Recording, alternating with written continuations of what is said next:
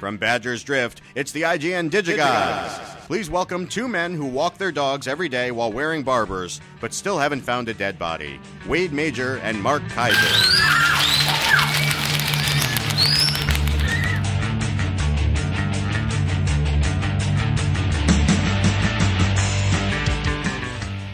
Wow, barbers, walking dogs, man. Corey, who sent that unbelievably, remarkably obscure reference into us? Corey? That was written by Clark Aldrich, who challenged us to Google something and fail. Although I think it's a book reference, right? I don't read. Okay. So, Mark, you know what I did this last weekend? I spent better part of 2 days hanging out with Kid Rock's cousin. Did you know that? Now, before the punchline comes, yeah. I have to say that we're late this week. Yes, we are. So what happens because is... I was hanging out with Kid Rock's cousin. That's okay, why we're late. Say the joke, and then I will... Well, I was hanging out with Kid Rock's cousin, Kid Stone, otherwise known as Kidney Stone. That's right. Thank you. We were going to podcast. The reason we're late, we were going to podcast. I get an email from Wade's wife, who says Wade is in the ER with stomach problems. Oh, wow. Yeah. Very exciting. Hope he's okay. Because we had talked earlier that day. We're like, all right, we're going to do it. Knock it out. That's correct. Yep. And then suddenly... there was a moment I said to her, because I was going to go down for a nap with the baby. I said, I'm feeling a little woozy, I'm feeling a little thing going on. I said, well, I'll take a nap with it. Maybe it'll probably go away. I kid you not, within 40 seconds of lying down with the baby, I was like, okay, now I'm in pain. And I called Ren. I'm like, this really, and then within maybe another 90 seconds, it was excruciating pain. I was like rolling around on the floor on an armoire. I was inconsolable. And she's like, I got to take you to the ER. I'm like, no, it'll go away. I'm sure it's just like bad turkey. I'm sure it was just the sandwich I had for lunch. You told me not to eat it. It was like a week old. I'm sure that's all it is. And I'm not kidding. It was like I ate turkey that was a week old, and she was like scolding me. It's like, meat's too old. I'm like, no, it smells good. It's fine. And next thing you know, I'm like sitting around the emergency room, and it takes forever at the emergency room, even a good emergency room, right? Because they've got to do all their paperwork and open up a bed or whatever. Then there are these trauma cases coming in. There's like a guy who's like stark raving mad, and he's screaming and he's punching things. It's great. It was like an episode of ER. And sure enough, finally get all drugged up and get a CAT scan and the whole deal, and they tell me you got a kidney stone. This is the little one, though. I was like, a little one with huge pain. This is excruciating. How do people even stand this? Well, it's a very small tube that your urine goes through. Good grief. Now, hang on for a second. Now, can't they... first of all, I have a tip. Yes. For getting faster service at the emergency room. But before... Tell them that you have plague? No, close. Okay. But before I tell you what that secret is, and I read about this secret, subsequently used this secret, and it works. So what happens? So can't they give you? Can't they take lasers and break it up or something? Well, the really big ones they can break up with like sonic waves. They shatter them, but mine wasn't big enough. So why couldn't they shatter and just make it smaller than it already was? Because it's about as small as you can make it with sonic waves. Got it. I had one of the tiny ones, so I can't even imagine what the big ones are like when people it's horrible. It's the worst thing ever. But it may not be just one little thing. It could be a couple of little pebbles. It's almost always one little thing. One little thing. And it's like a grain of sand when you see it. You're like, that? Really? It's the worst. It's funny because I remember years ago when my appendix ruptured and I went to the hospital and they thought that may have been a thing too for me. So because the pain when my appendix rupture was horrible. Yeah, this was the same general area. So and they threatened me by saying they took the 17 pieces of my appendix out and stitched me up. And then in the hospital, I was in the hospital for like a week, whatever it was. Man. And then they said, if you don't pee by tomorrow, we're going to stick a tube up there to make you pee. Mm-hmm. And me and my penis had a very serious conversation. And I said, let me tell you something. You better make this happen because we will both be unhappy for the rest of our lives. And my member, my Jewish member, it complied. Good. Anyway, here's the thing. They gave me morphine. Let me just tell you, they gave me morphine. Well, you don't you've never taken a drug ever. No, nothing. They gave me morphine, didn't touch it. I was like, I'm an addict. Give me something else. And so then they gave me Dilaudid, and that took about 15 minutes and totally did the trick. So did you not take So the morphine because you No, they gave me morphine. Oh, they gave you morphine. They gave me. It didn't do anything. Nothing. I didn't touch it. Okay. Not even a buzz. I was like, that was like a shot glass of water. Give me something else. And they gave you, Dilaudid. and that was good. Oh yeah. Oh yeah. Now, was it good in the sense that if you didn't take it, you would have been in horrible pain, or like it really helped? Like No, it made the pain go away. Wow. But it took about 15 minutes. It was like dropping from like the pain scale 9, 8, 7. Dilaudid. Dilaudid. I don't know how you spell it. Sounds like a character from Star Trek: The Next Generation. Speaking of, I didn't tell you my secret. Oh yes, sorry, your secret, the emergency room secret. Go, and then I got a couple other stories. Hydromorphone. It's probably it's some sort of form of morphine. Hydromorphone. Yes. Treats moderate to severe chronic pain. This medicine is a narcotic. Mm-hmm. Analgesic. Wow. Now, the way that you get faster treatment at the emergency room Yes. is to tell them that you're having chest pains, because they'll think you're having a heart attack, Okay. and they will treat you immediately. I see. And That's then true. when I get in there and I go, you know what? It's not actually my chest anymore. It's actually down here in my abdomen. Let them check your chest. And you Okay, know what? fine. That's what I did. I went to the emergency room for something I can't remember, and then I had heard that, and I went in and I said, I'm having chest pains. It wouldn't have worked with me. You should have seen me in the emergency room waiting room. I was moaning. I was lying down on chairs. I was a sight. Just say chest pains. I'm sure I was making everyone really uncomfortable. Chest pains. Yeah. Done. Anyway, also today, as you probably know, I got an early peek at Dawn of the Planet of the Apes. Okay, first of all, that's not fair, I know. because you promised to take me to the cast and crew screening. No, I said maybe if it's I mean, I can't. No, you said. You Really? said you would go to the cast and crew screening the day before it opens, and I said. Well, I can't go to the actual screening because it's too early. I got to get the baby to bed. But I'll be going to the reception afterwards. Okay, so here's what's going to happen. Yeah. Before you tell us what you thought of the movie, Yeah. I want to maybe build up some drama. Yeah. I'm going to see the movie Tuesday, Mhm. a week from, whatever, 2 days ago, and then I'm going to meet you at Fox, Right on. and then you're gonna take. I'll be your plus one. Yeah. And you will take me Mhm. so I can eat all the free food. Mhm. Hopefully, like ape-shaped cookies or Mhm. whatever they have, Mhm. monkey juice, Whatever. bananas. I don't know Sure. what they're gonna have. Sure. And I'm gonna eat my brains out. Okay. Okay, so do you agree to do that? Sure. Seriously? Yeah, So of so course. your wife's not gonna go. No. Your baby's not gonna go. No. Mark Sanders is not gonna go. No, he's going. Oh, But, he is? but he got his own invitation. Oh, because of course. Because they grew up together, I you know. understand. Okay. Look, he and Matt go back to elementary school. I only go to high school with both of them. So, you know, Okay, fine.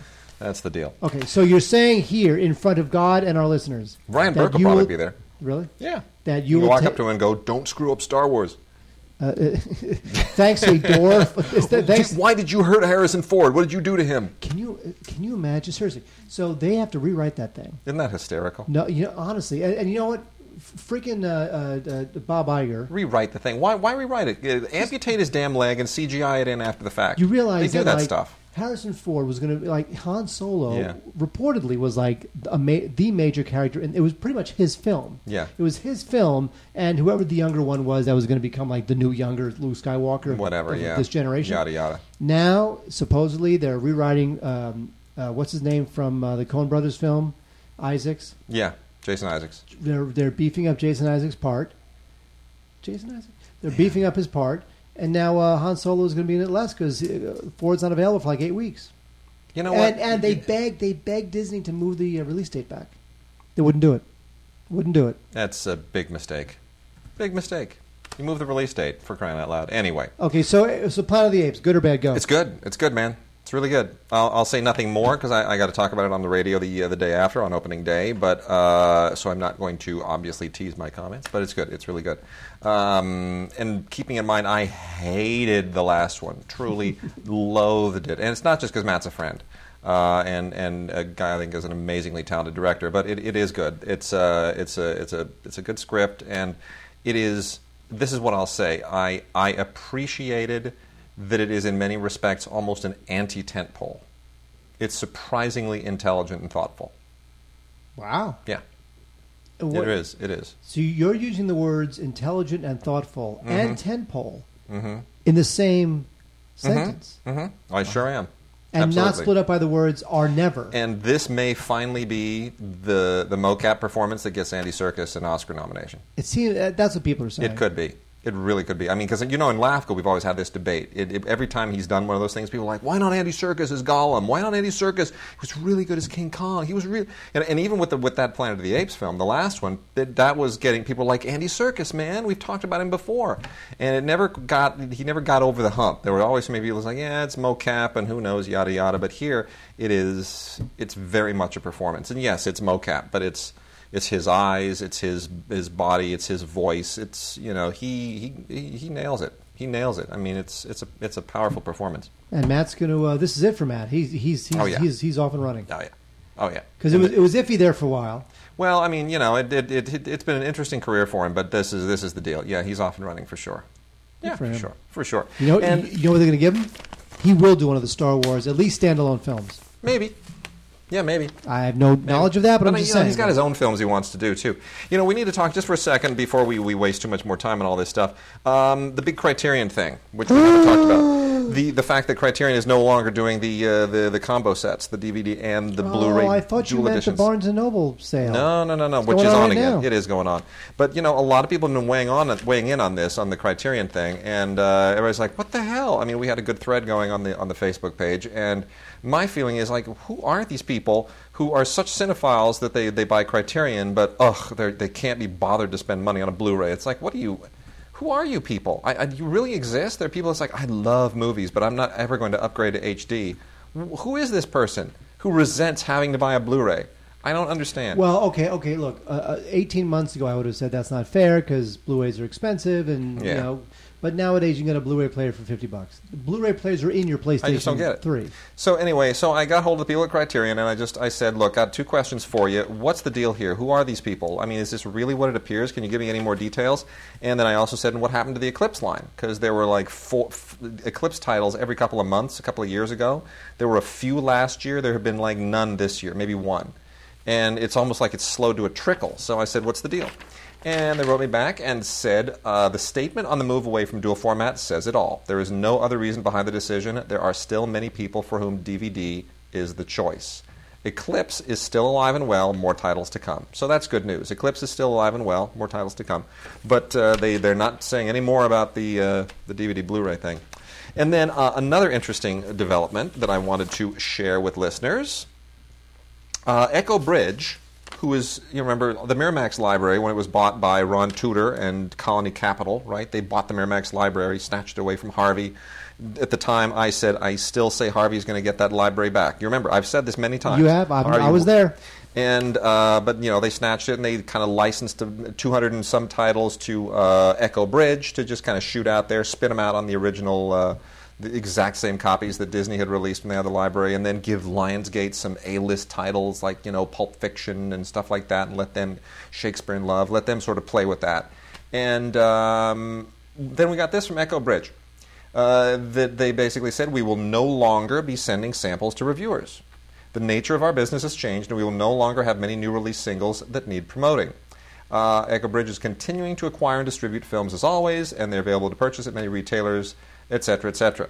And I said, could you clarify what's going on here, and what does this mean for the Miramax library? And they said, it means most of our business is now based in multi-features at low price points, intended for impulse shoppers at major retailers. In other words, there are like 12 horror films in one thing, right? Like, oh, look, that's great, what a bargain, $6 and I get 12 movies.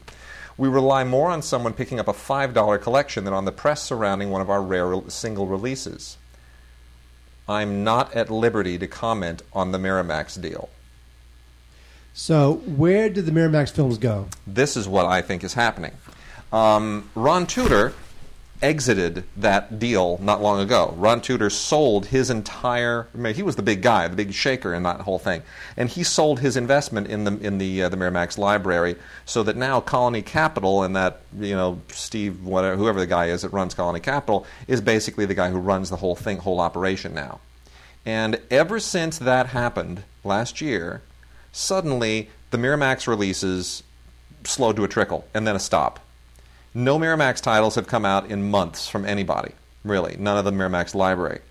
I think that they are having talks. I don't think they were ever able to exploit those titles to their satisfaction. I think they feel like their investment in the Miramax library waned, was not to the satisfaction of the investors in Colony Capital, and they are now looking for a way to merge with Weinstein.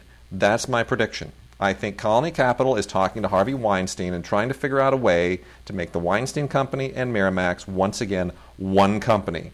And in exchange, those guys at Colony Capital will get an interest in the Weinstein Company, and Weinstein Company will once again control the library of films that Harvey loves so much, and he'll be able to exploit the hell out of it and generate all kinds of, who knows what.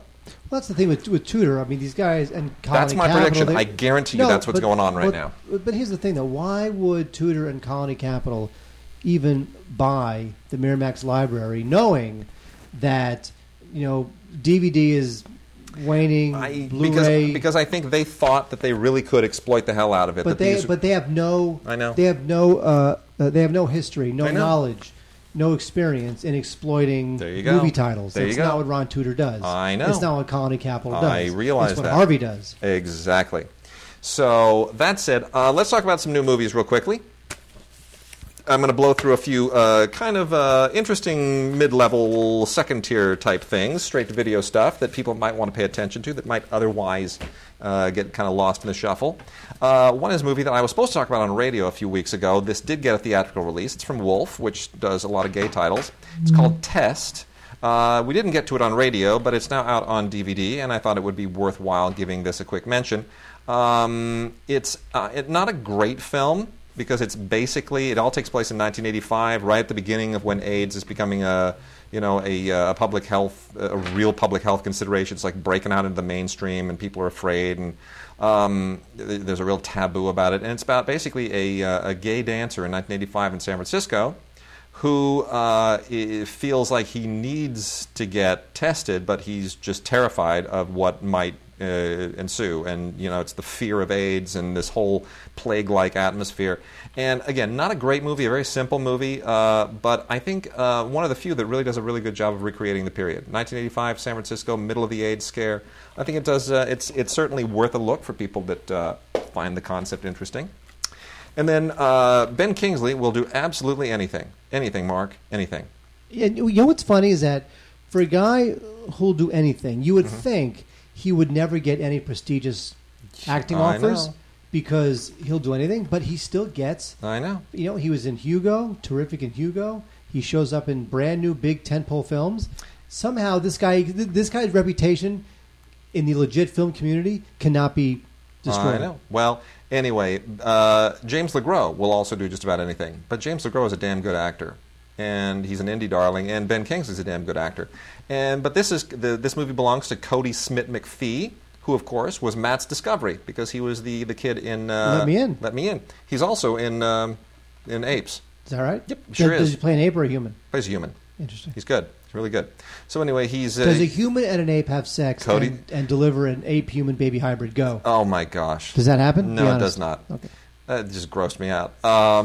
Thank you for turning apes into some kind of V thing.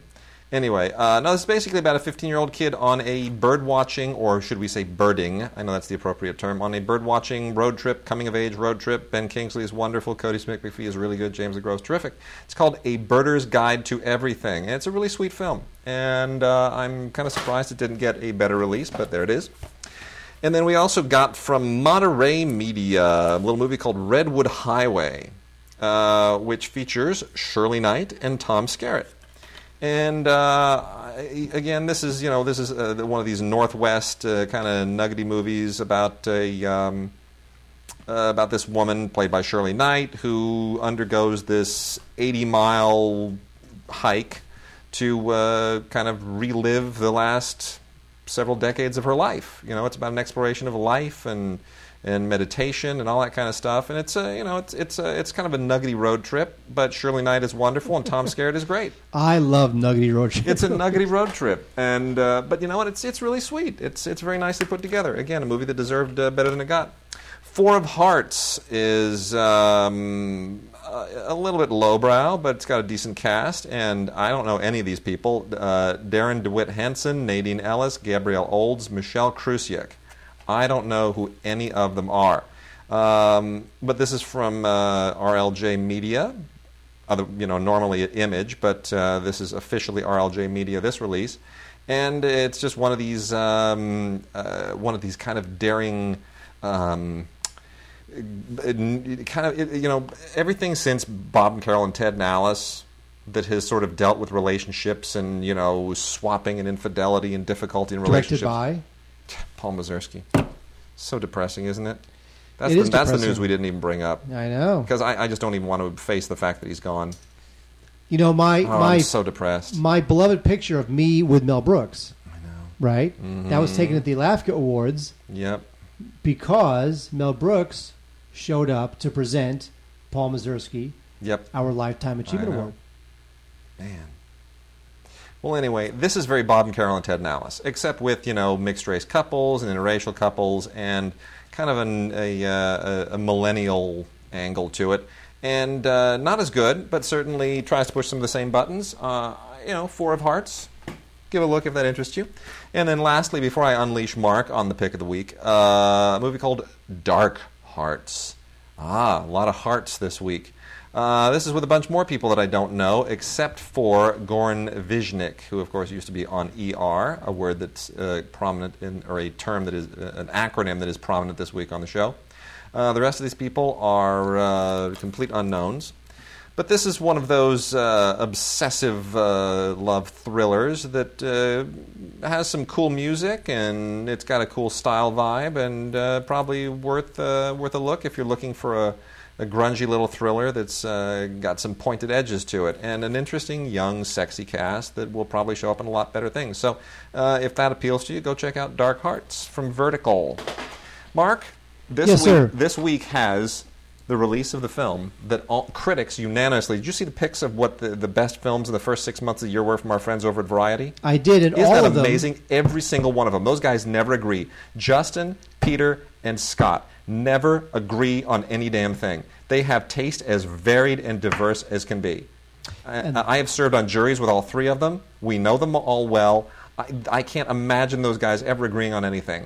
Yet all three of them agree the best film of the first 6 months of this year is... The Grand Budapest Hotel. There you go. Amazing. It is great. It's a great film. It's the mid-career winning streak of Wes Anderson continues. I think this thing is just beautiful. It is just a flight of whimsy, and it is just a fanciful story that weaves in murder and art thievery and ski chases and all done in the usual Wes Anderson way. Now the thing with Wes Anderson is if you're not into the Wes Anderson thing, okay, what Grand Budapest Hotel has, which Moonrise Kingdom also had, was a certain emotional authenticity that even with all the drollness and all the hipsterism and all that sort of deadpan humor, some people thought that Anderson was not that emotionally authentic and real. Moonrise Kingdom definitely was, and here I think he is too. Yeah. And Ralph Fiennes is great, playing the concierge at the Grand Budapest Hotel, and I just think this is great.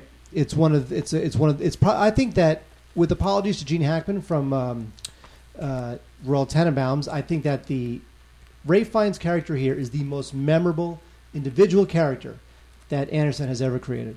Pretty great. It's great. It's great. Tilda Swinton's great in it.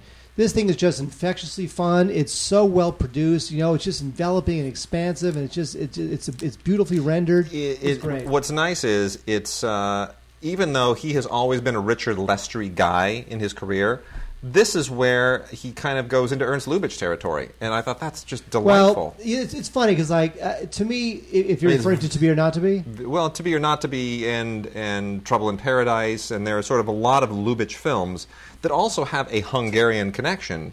That this just screams. That's true, because people are saying that this is like his To Be or Not to Be. Now, To Be or Not to Be is strictly a political film, whereas this is not a strictly political film. And Trouble in Paradise takes place primarily in Austro-Hungarian locations, and it's based on Hungarian play. So there are all kinds of little winks and nods to that here. But he nails it. It's fantastic, beautiful stuff, and some great featurettes and beautiful looking Blu-ray. It's just a delight, absolutely a delight. And by that way, the Bill Murray Tours the Town featurette is every bit as awesome as it appears. A couple other little quick titles here. A Blu-ray of a movie called Vinyl, which is it wants to be one of these kind of classic rock indies. I guess it's not really School of Rock. It's not really high fidelity, but it sort of wants to find its place in there somewhere. Basically, this guy Phil Daniels, who I've never seen before, he's like he and a bunch of buddies had this band, and they want to do kind of a That Thing You Do single, right? They want to come up with that one hit that just nails it, and they come up with this plan to do it that's allegedly based in fact, and I find it very hard to believe because it's like this famous hoax that took place about 10 years ago. But it's not boring. It's just a little bit of a stretch. So I think if you're younger, if you're probably the target age group of this, if you're a millennial, people who I loathe with a passion, I guess you'll probably respond to it, but not exactly my type of deal, but I didn't hate it. And then Benicio del Toro and Mathieu Amalric are both fantastic in Jimmy P., Psychotherapy of a Plains Indian. This was in competition at Cannes and also at the New York Film Festival. This is by the great French director Arnaud Desplechin, and never got a proper theatrical release here, which is totally weird to me. It got picked up by IFC. They did nothing with it, and they're now just kind of blowing it out on DVD. And it's too bad because it's really good. Benicio del Toro, terrific performance. Mathieu Amalric, a great performance. And it's an Arnaud Desplechin film that's in English, for crying out loud. Anyway, the story here, as it goes, is that there's this Native American played by Benicio del Toro who appears to have some kind of post-traumatic stress syndrome thing. They say that he's schizophrenic when he goes into, and this is all at the end of World War II, right? It's a World War II thing. And anyway, it's about how he goes through this medical process, and what it leads to, and of course, a lot of it is based on the relationship that he has with Mathieu Amalric, who is one of the researchers here, and it's really interesting. It's very interesting. It's just it's very intellectual, and it's got a lot of deep, rich kind of issues that deal with history and ethnicity and all that, and it might have been just too tough for them to market. But I say Jimmy P. Psychotherapy of a Plains Indian by Arnaud Desplechin. Benicio del Toro and Mathieu Amalric. Definitely check it out. Oh, hi, Wade. Okay, How to Train Your Dragon has been out on Blu-ray a couple times. So is there a reason to buy the brand new spanking release of How to Train Your Dragon? Well, yeah, because the sequel just came out, and you need to have a brand new version of the original to go with to watch with the sequel. Right? I disagree. Okay. I think if you have any previous iteration of How to Train Your Dragon, which, by the way, is terrific. It was a surprisingly good animated film. Everyone likes it more than I do, but that's okay. There's no reason to buy this. But it does have a Blu-ray. It has the DVD on another disc. And there you go. I would pass, because if you already have it, pass. If you don't have it, you might as well. But what I'm saying is, if you have it, pass. Yeah, okay. Bad Grandpa, 0.5. Now, this is the unrated version of the Johnny Knoxville film. Now, I don't like Jackass. I never liked Jackass. I don't like seeing people humiliated. That's my thing is, I don't like seeing people humiliated. It's not my thing. However, I will say that in Bad Grandpa, which is, about 90 minutes, whatever it is, 86 minutes, I got to say, some of it, funny. Put it out there. Okay. Some of it funny. Okay. It's a funny movie. They'll surprise you. Whoever did the makeup on the Bad Grandpa character Johnny Knoxville plays did a great job. I'm telling you. Yeah. Now, a lot of it is cheap, a lot of it is crude, and a lot of it is cruel, and blah, blah, blah. But I have to say that, you know what? Some of this is the comedy of surprise, where suddenly he'll just fly through a window and you're just completely flabbergasted, and that's funny and well done. So it's cute. It's a funny little diversion. Let me put it that way. So this is a 0.5. This also includes a roundtable interview with the filmmakers, some deleted scenes, a couple outtakes. So good rental, Bad Grandpa, 0.5. All right. A really unfortunate turn in the uneven career of Elizabeth Banks, who I like a lot, who I do think is a good actress, but she's just not a star, and she needs to stop trying to anchor movies. Man, Walk of Shame is a real big dud. This is a Blu-ray ultraviolet combo set, and here's the deal. Elizabeth Banks is a news anchor here in Los Angeles. She goes in for an interview, for a job interview, totally bonks it, decides she's just going to self-medicate by having a completely unhinged night, and she throws on this skin-tight, hot little yellow dress number and wakes up. It's kind of like The Hangover, right? It's like, what the hell did I do last night? She's in some bed. She doesn't know how she got there. And then finds out from her agent, you got the job, but you got to be in for the interview at 5 a.m. Oh, no, she's got to get across town in this yellow dress, and oh, the things that happened to her. And then it's just like a bunch of crap, and she's wearing a yellow dress, and it's not funny. The only thing that's apparently funny is like, look, she's still wearing the yellow dress, and it's really tight, and it makes it hard to whatever. So horrible. The question is, horrible. To get to that place, oh my gosh, it's horrible. did she sleep with a man named Mark Kaiser? No. No? No. I don't want to see it then. Okay. That's the movie I want to see. I'll bet you do. I will bet you do. Let's here. I got a bunch of documentaries here that I've been stockpiling for a few weeks. Speaking of documentaries, Yeah. why don't you ask me how many Criterion Blu-rays are in my Barnes & Noble queue? 27. 8. 14. Oh, 14. Okay, All right. tell me if I should buy these or not. Now, these Okay. are in my queue. Now, here's the thing.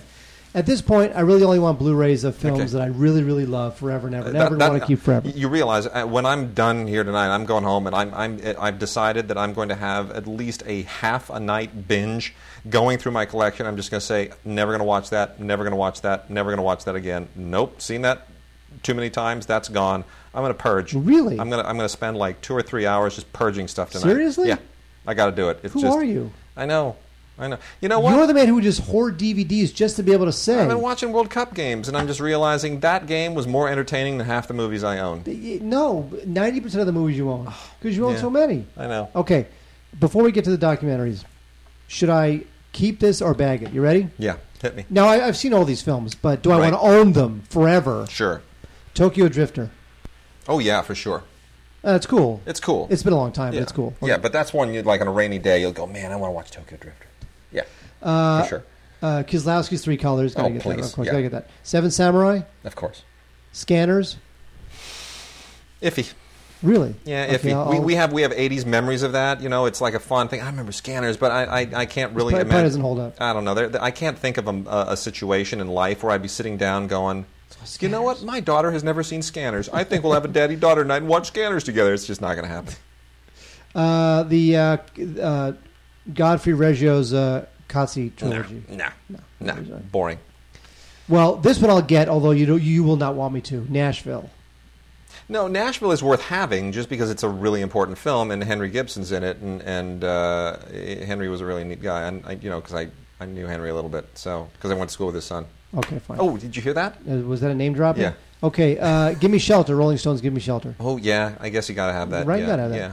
Now, I'm a huge Harold Lloyd fan, so The Freshman, I gotta get that. Yeah, of course. Crumb. You like that? I'm I not love a fan. Crumb. That's Those great. people creep me out. That's a depressing movie to watch. I just want to shoot myself when it's over. Now, would I ever watch Kronos? Del Toro. No, not Maybe really. Pan's Labyrinth, yes. Kronos. Not really. No, Not I really. wouldn't, right? No. Okay, Big Chill I'm getting. Yeah. Okay, well, the last four I'm getting, whether you like it or not. The Big Chill, Yeah. gotta get that. Of course. My all-time favorite documentary of all time, Hearts and Minds. Yeah. That's just too important. Pickpocket, the Bresson film. Yeah, absolutely. Hell yeah. Hell yeah. And then Hard Day's Night. Yeah, of course. Of course, Hard Day's Night. I thought you were No, I wasn't. wavering on Hard Day's Night. No, of course. Okay, I'm removing Scanners. That means I'm down to 13. You're down. All right. I'm going to blow through some docs, okay? Go. You ready? Here we go. Yes, you want to ma'am. time me? Tie you? Time me. Oh, thank God. 5 minutes. 5 minutes? Give me 5 minutes. I'll blow through these. I'm going to count you down. Here we go. You ready? I'm going to Ready. put a timer on this so that it goes bing, bing, bang when the 5 minutes are up. 3, 2, 1, go. Shebang. The Class of 92 Extended Edition. This is a Walmart exclusive. A really, really cool World Cup thing for anybody who's a soccer fan. This revisits the Manchester United soccer players from 1992 who were just the dudes, man. They just nailed it. They were amazing. And, of course, David Beckham is the one that everybody knows. But if you're a soccer fan, you also get Ryan Giggs and Gary Neville and Phil Neville. It's a cool doc. It's good for soccer soccer people. Nobody else will be even remotely interested. A little thing called Driven, from wheelchair to race car, and that tells you everything you need to know about this. This is about this guy Mike Bauer, who was paralyzed in a motorcycle accident, and about he and how this rehabilitative neurosurgeon basically rebuilt his life as a race car driver. An amazing story, totally touching, and will bring some tears to your eyes. Oscar nominated The Missing Picture by the amazing Cambodian director Riti Pan. This is his ongoing attack against the Khmer Rouge and what they did to his country, and it didn't win the Oscar, but it just as well might have. It's a fascinating kind of a reimagining of his childhood with these clay figures. It's just brutal and powerful and incredibly fascinating, and it comes with both the English and the French narration. It is, if you have any passion for what happened in Cambodia during the Killing Fields era, it's brutal. I got a couple of terrific titles from Sisu, who releases Jewish-themed titles. One is Jews of Iran, which is the entire history of Persian Jews and basically who they are today and where they are, what their life is like today after so many years, and why you think there are Jews in Iran. An incredible history and an incredible culture. So absolutely, that is a fascinating doc. And also one called Fringes: New Adventures in Jewish Living, which is basically kind of this really powerful look at the reinvention of Jewish identity in a very difficult era. And Paula Wyman-Kelman is the documentarian here, and it takes three separate stories, and it's a fascinating movie about Jewish identity that I just thought was great.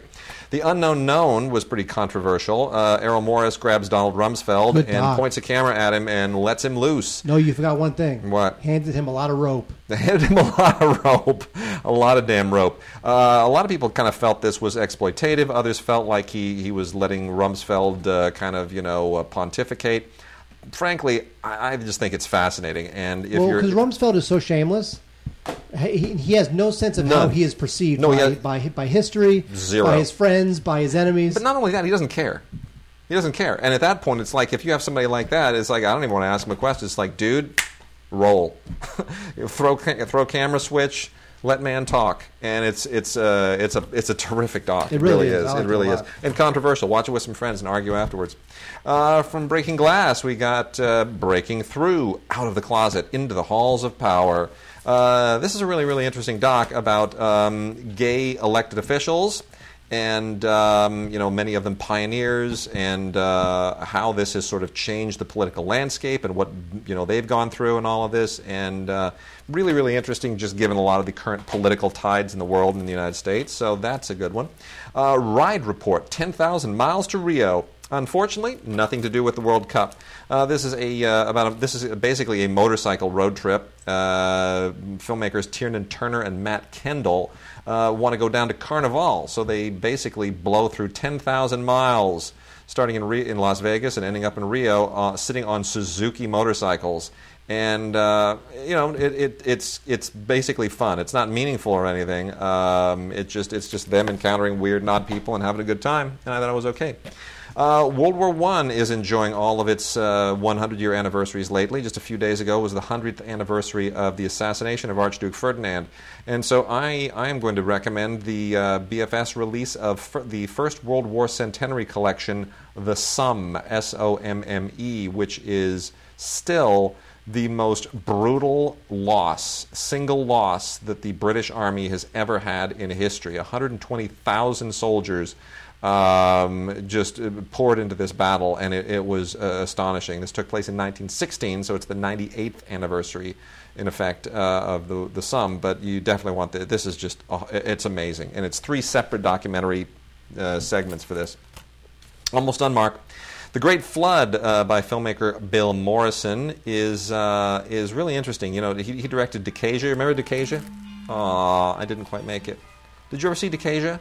I did not. The decaying film thing. It was an experimental deal. That's a negative. We gave it an award at LAFCA. We gave it one of the. We did. We did. We gave it the Douglas Edwards thing. Oh, please, come on! Don't get me started on the Douglas Edwards Experimental Award. I know. Or the inevitable acceptance speech from the winner of the Douglas Which Edwards, never ends. Which never ends. It never ends because it's like, oh my gosh, I'm here. I got an award for something. Okay.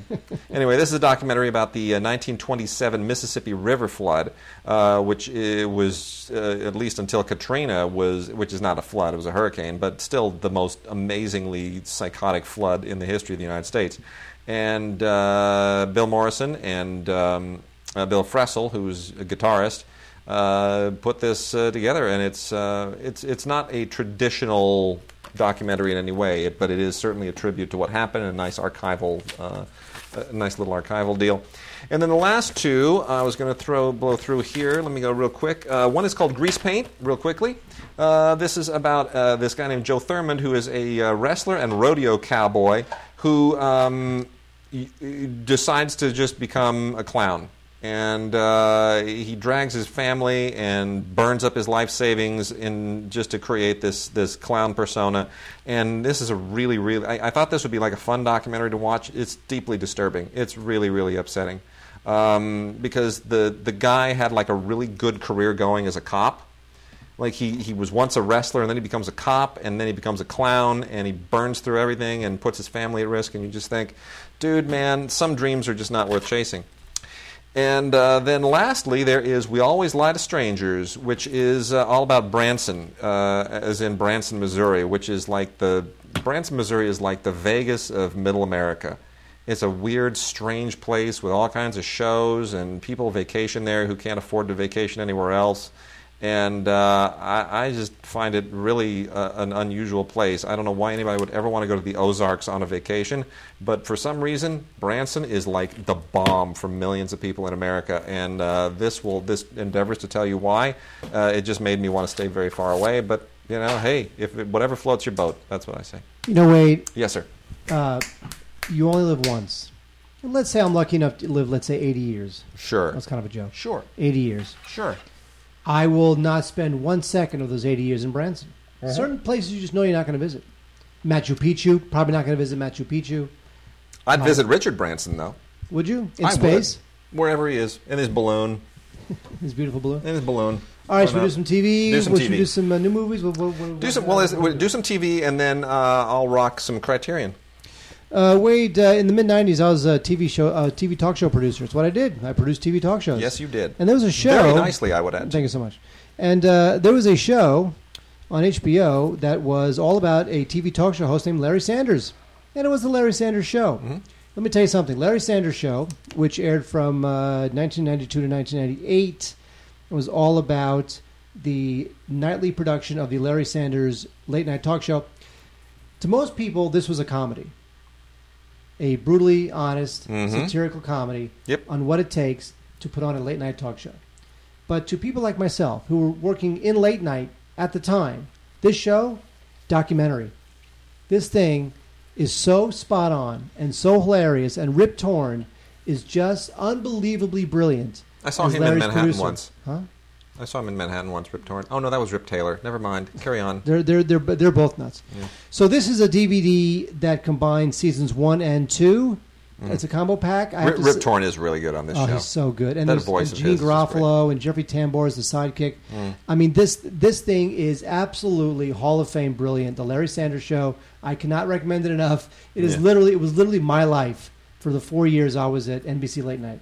So very highly recommend. I mean, it would be better if it was on Blu-ray. It would be better if it was if it was an entire series set on Blu-ray. But the best we can do is 1 and 2. Now, 1's already been released on DVD. True. I have it. Yes. That was years ago. Yes. Now we have 1 and 2 combined. Anyway, that is the Larry Sanders Show. Next, we have Helix. Now, Helix is a sci-fi show that I actually kind of thought was pretty cool. It's about these guys who work for the CDC, and they have to go to the Arctic to investigate a disease outbreak, and of course, things spin from there. This sounds like one of those Canadian shows that we always make fun of for being kind of like, like the retarded uncle of an American show. Yep. But actually, it's not. It's an American show, and it's really good.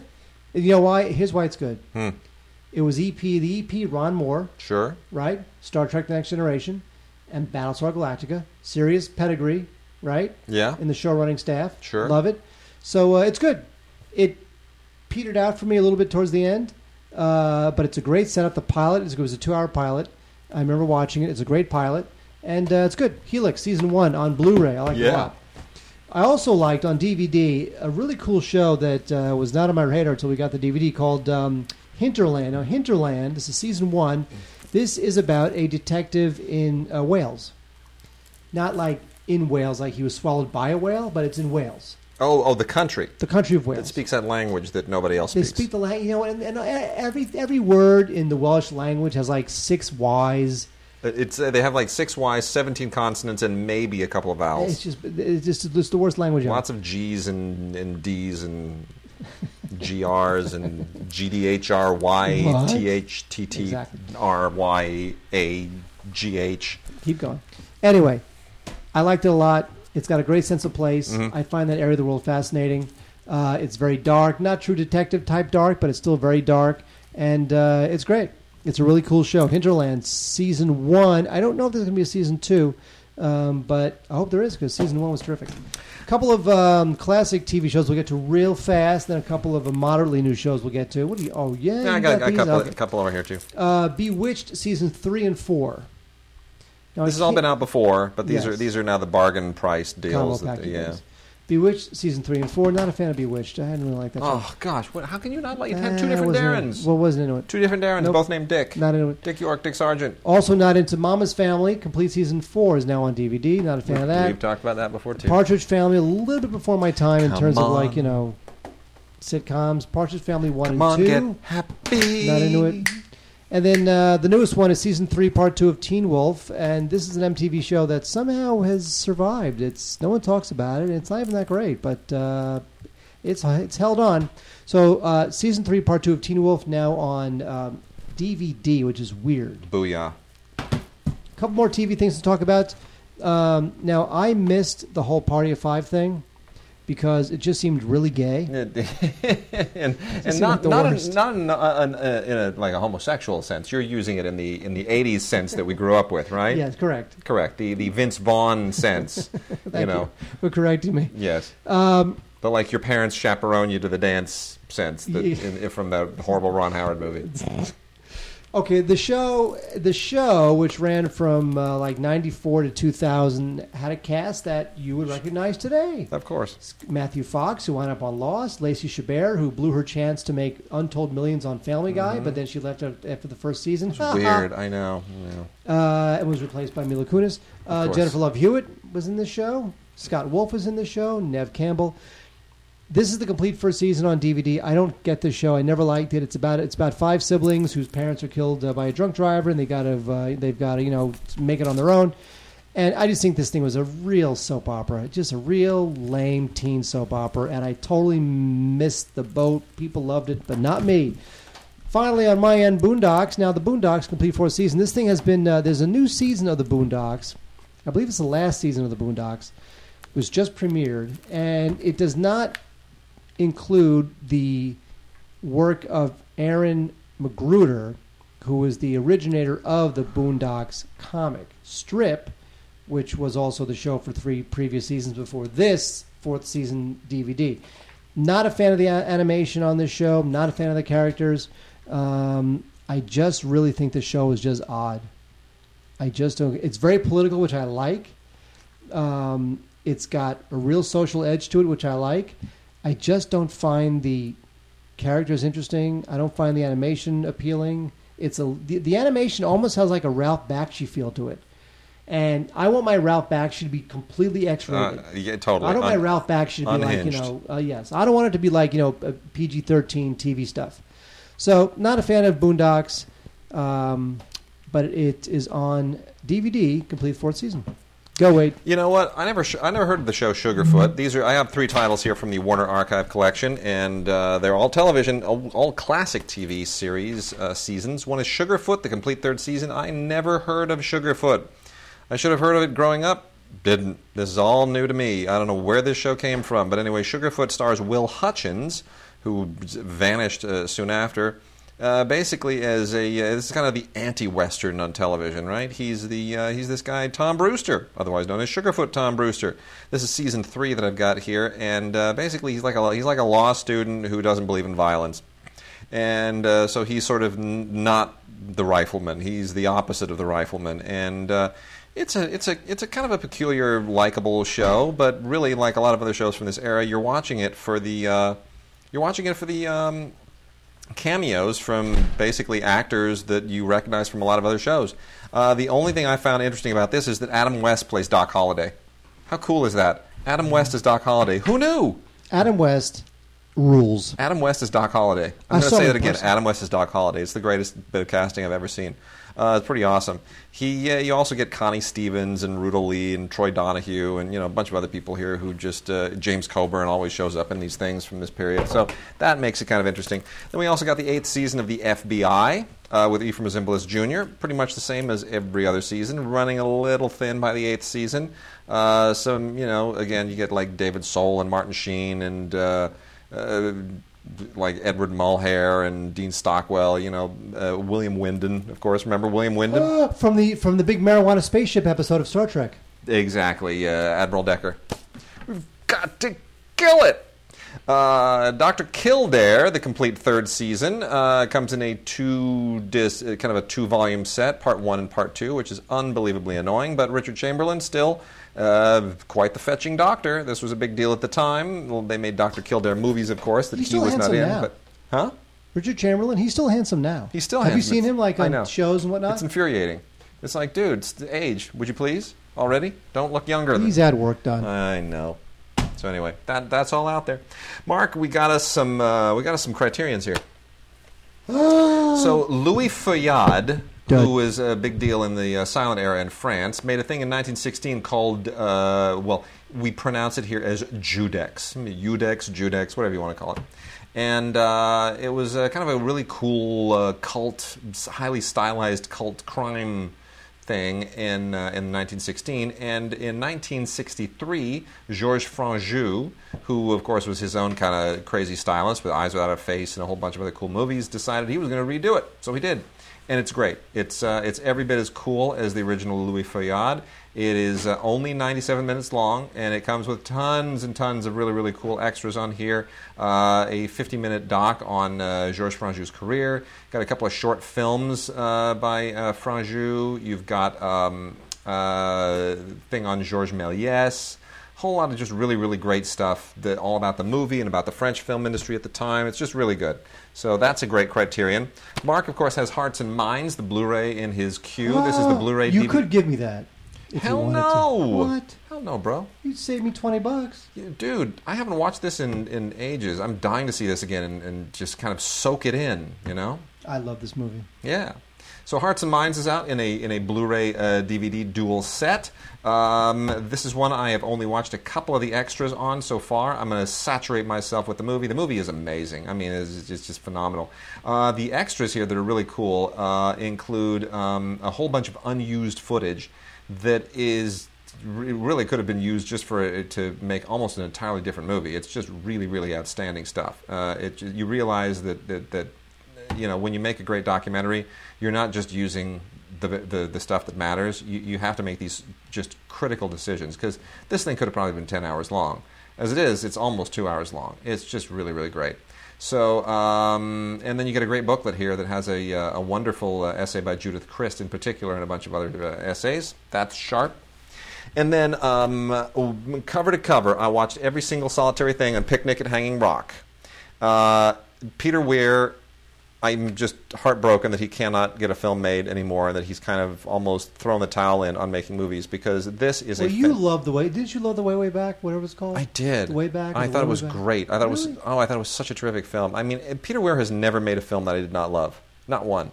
I mean, if his name was not on that film, you would not love it as much. I would have. Really? That movie brought me to tears. That was just an outstanding film. Anyway, of course, this is based on the 1967 Joan Lindsay novel. And it is just a wonderful, mysterious... This is the film that essentially launched his career around the world. This is a wonderful, mysterious, fascinating, dramatically compelling film. Just a bizarre sort of mystical realism that just doesn't exist in any other movie.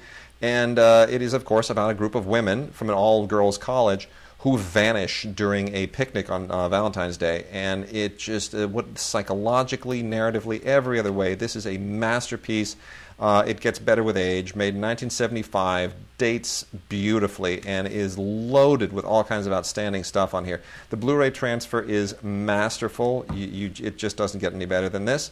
And it's got an interview with Weir that is captivating, completely captivating in every conceivable way. New introduction by David Thompson, who's always really great. Love all of his books, by the way, too. And then an on-set documentary that makes you, if it's even possible, make you love the film even more. Tons of stuff on here. Blu-ray and DVD. Get it now while you can. Picnic at Hanging Rock. It is just a screaming masterpiece. Is that right, Wade? It is. Absolutely is.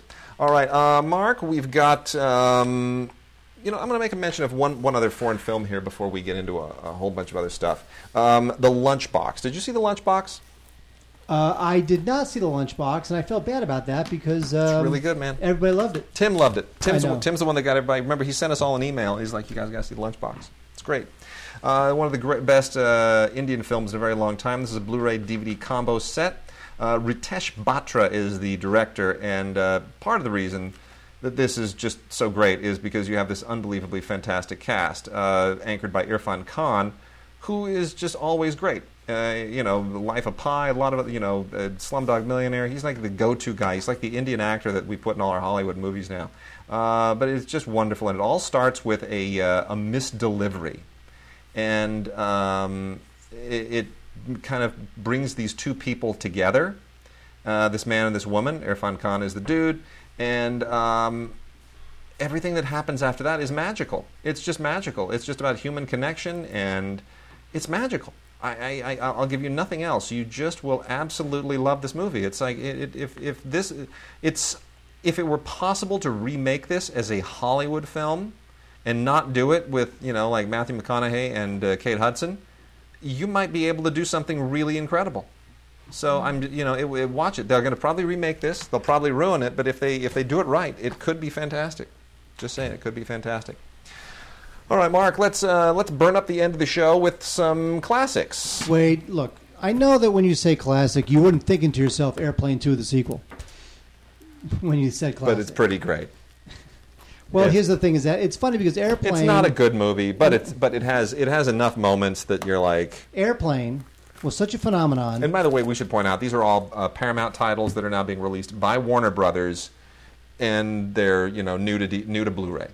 Correct. Yes. So Airplane 2, the sequel. Obviously, Airplane was a phenomenon at the time, and it was pretty amazing that the Zucker brothers did not return for this one. Yep. They're nowhere near this thing, which I guess is either a sign of foolhardiness or possible... well, they didn't want to do a sequel. They didn't think it needed a sequel. Yeah, I think it was really more a sign of integrity. Yeah.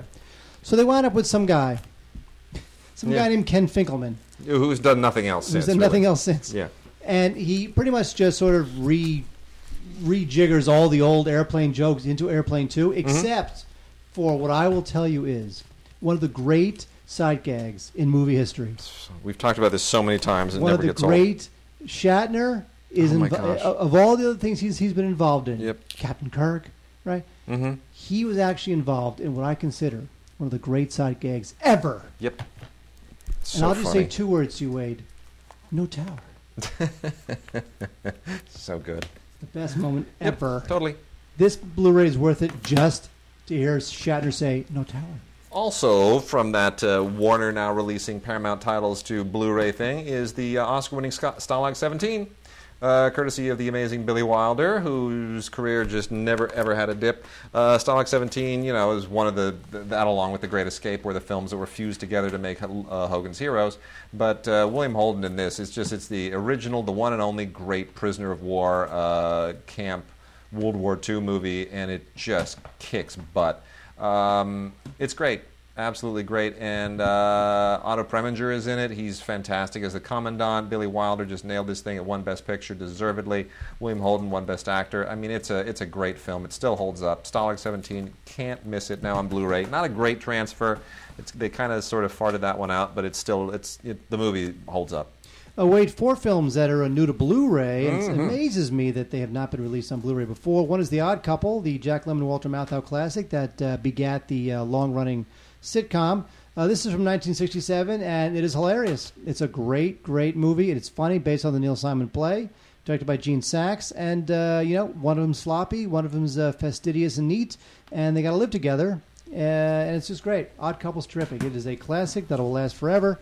The Talented Mr. Ripley, which actually, it's funny, I just finished reading the book. Yeah. Because I'd never read the book. Mm-hmm. Right? Patricia Highsmith's book. Right. I read it on my Kindle. I love my Kindle.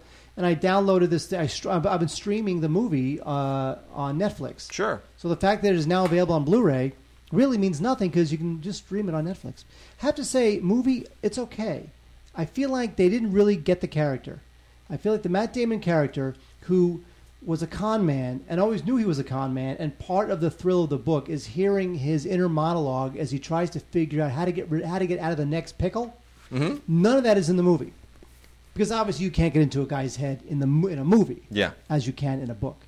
So it's missing that core soul of the book. So it's okay. Matt Damon plays the lead character, and it's okay. Pretty Italian. Patricia Highsmith was a pretty horrible anti-Semite, by the way. You know that. Yeah. Well, what can I do? Marathon Man is a very odd, terrific. Speaking of anti-Semites, that Dustin Hoffman, he so hates Jewish people. Exactly. John Schlesinger, right? Yeah. A great director of the 70s, right? Great director right into the 90s. That's true. Called Comfort Farm. That's true. Directs The Marathon Man. This is a very unique, interesting thriller with World War II Nazi overtones, starring Dustin Hoffman as the Marathon Man, who winds up getting involved in this whole World War II surviving Nazi Laurence Olivier crime thing, portrayed by Laurence Olivier, and all. It would be ridiculous in anyone else's hands. That movie would not work with any other director or any other two actors. It would just be absurd. It would be like a straight-to-video trauma film. But somehow here it's like one of the great movies of the era. What's that thing he says? Is it safe? What's that thing he says? Is it safe? You know, there's a very funny story about Marathon Man and acting, which I think I might have told on the show before. I'll tell real quick. There's a scene in the film where Dustin Hoffman's character has not slept for 3 days. So in order to get more into the character, Dustin Hoffman did not sleep for 36 hours. So he can better act as if he was tired. So when Olivier sees him on set to shoot the scene, Olivier says, how you feeling? And Hoffman says, I haven't slept for 36 hours because my character hasn't slept for 3 days. I love this story. And Olivier says, my boy, you haven't slept for 36 hours? Just act. Why not just act? Because that's what Olivier would do.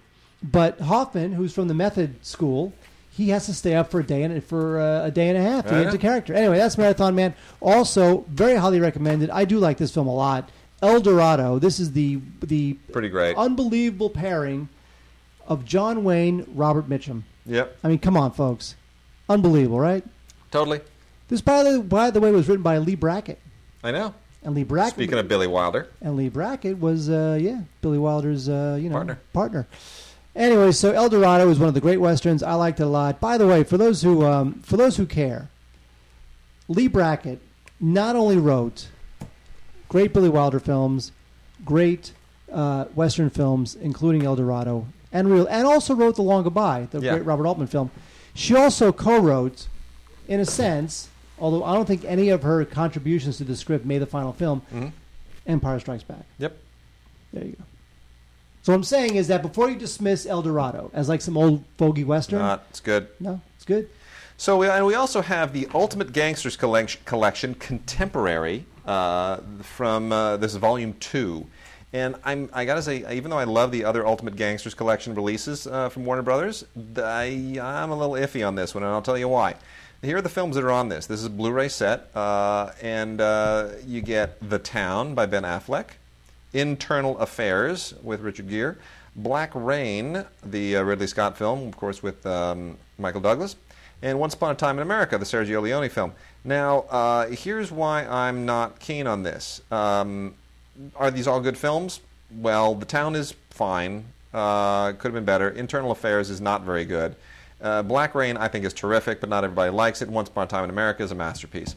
The reason here being that Internal Affairs is the ringer here. I don't think anyone needs that. And Once Upon a Time in America is coming out end of September later this year in the extended director's cut. Nice, big, splashy thing. So you don't really need that. So you would be getting this for Black Rain and The Town And I'm not sure everybody really feels like it's worth picking up this whole thing just for those two movies. You'd be better off just picking up Black Rain and then maybe renting The Town. So I have a hard time really recommending this, but I guess if you're an internal affairs nut, then maybe it's worth it. But otherwise, I would skip. And then just to kind of wrap the show out, let's see. We've got some. Let me nail these Olive titles. We've got, speaking of Paramount catalog, 3 titles from Olive that are now out. They're from the Paramount catalog, and Olive, of course, also dips into that Paramount catalog and releases stuff. And they've got some good ones here. One in particular, Operation Petticoat, the great Blake Edwards comedy with Tony Curtis and Cary Grant, which is still a wonderful film, politically incorrect like nobody's business. I mean, it's women on a submarine. I mean, it's like as it was kind of 50s era sexist as it comes. But I'll tell you, it's still terrific, and I enjoy it as long as you can kind of put your political correctness away and just enjoy it in all the kind of Blake Edwards cheesiness for which it was intended. It is a lot of fun, and it's really well written, and it's just really fun directing, and I just think this is a movie that sometimes gets a little bit unfairly maligned. So, Nurses on a Submarine, man. It just doesn't get any better. I'm sorry, I'm going to be politically incorrect. Leo McCarey's Good Sam, with Gary Cooper and Ann Sheridan, is an oft-overlooked 1948 classic that features one of Gary Cooper's most endearing performances.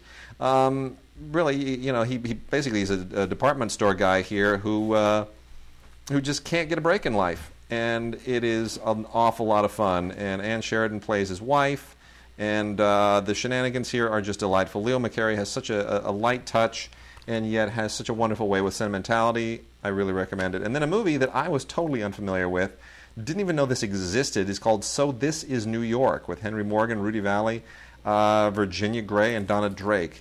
Totally unknown to me. Was made in 1948. Harry Morgan, I didn't even know was doing stuff in 1948. I mean, I thought he started with MASH. I didn't even realize Harry Morgan had a career before MASH. He was actually born 65 years old. It's just strange. But this is a Richard Fleischer movie. And it is, of all things, based on a novel by Ring Lardner called The Big Town, and adapted by Carl Foreman. I mean, this is like a huge bunch of people on this that just, I don't know why I've never even heard of this movie. So This Is New York basically stars Henry Morgan as a kind of Lubitsch Nebbish, who uses his inheritance to take his wife and his sister-in-law to New York and bump up against all these peculiar people, and they're all trying to get his inheritance, and it's shenanigans. It's not brilliant, but it's entertaining, and certainly a little bit edgier than most of the other stuff that was made at that time, and I would say this is a lovely discovery. So since this is a limited pressing, I believe, from Olive, you might want to go ahead and at least buy it and give it a look-see, because it's worth checking out. So This Is New York. All right, with that, Mark, show is over. We're going to...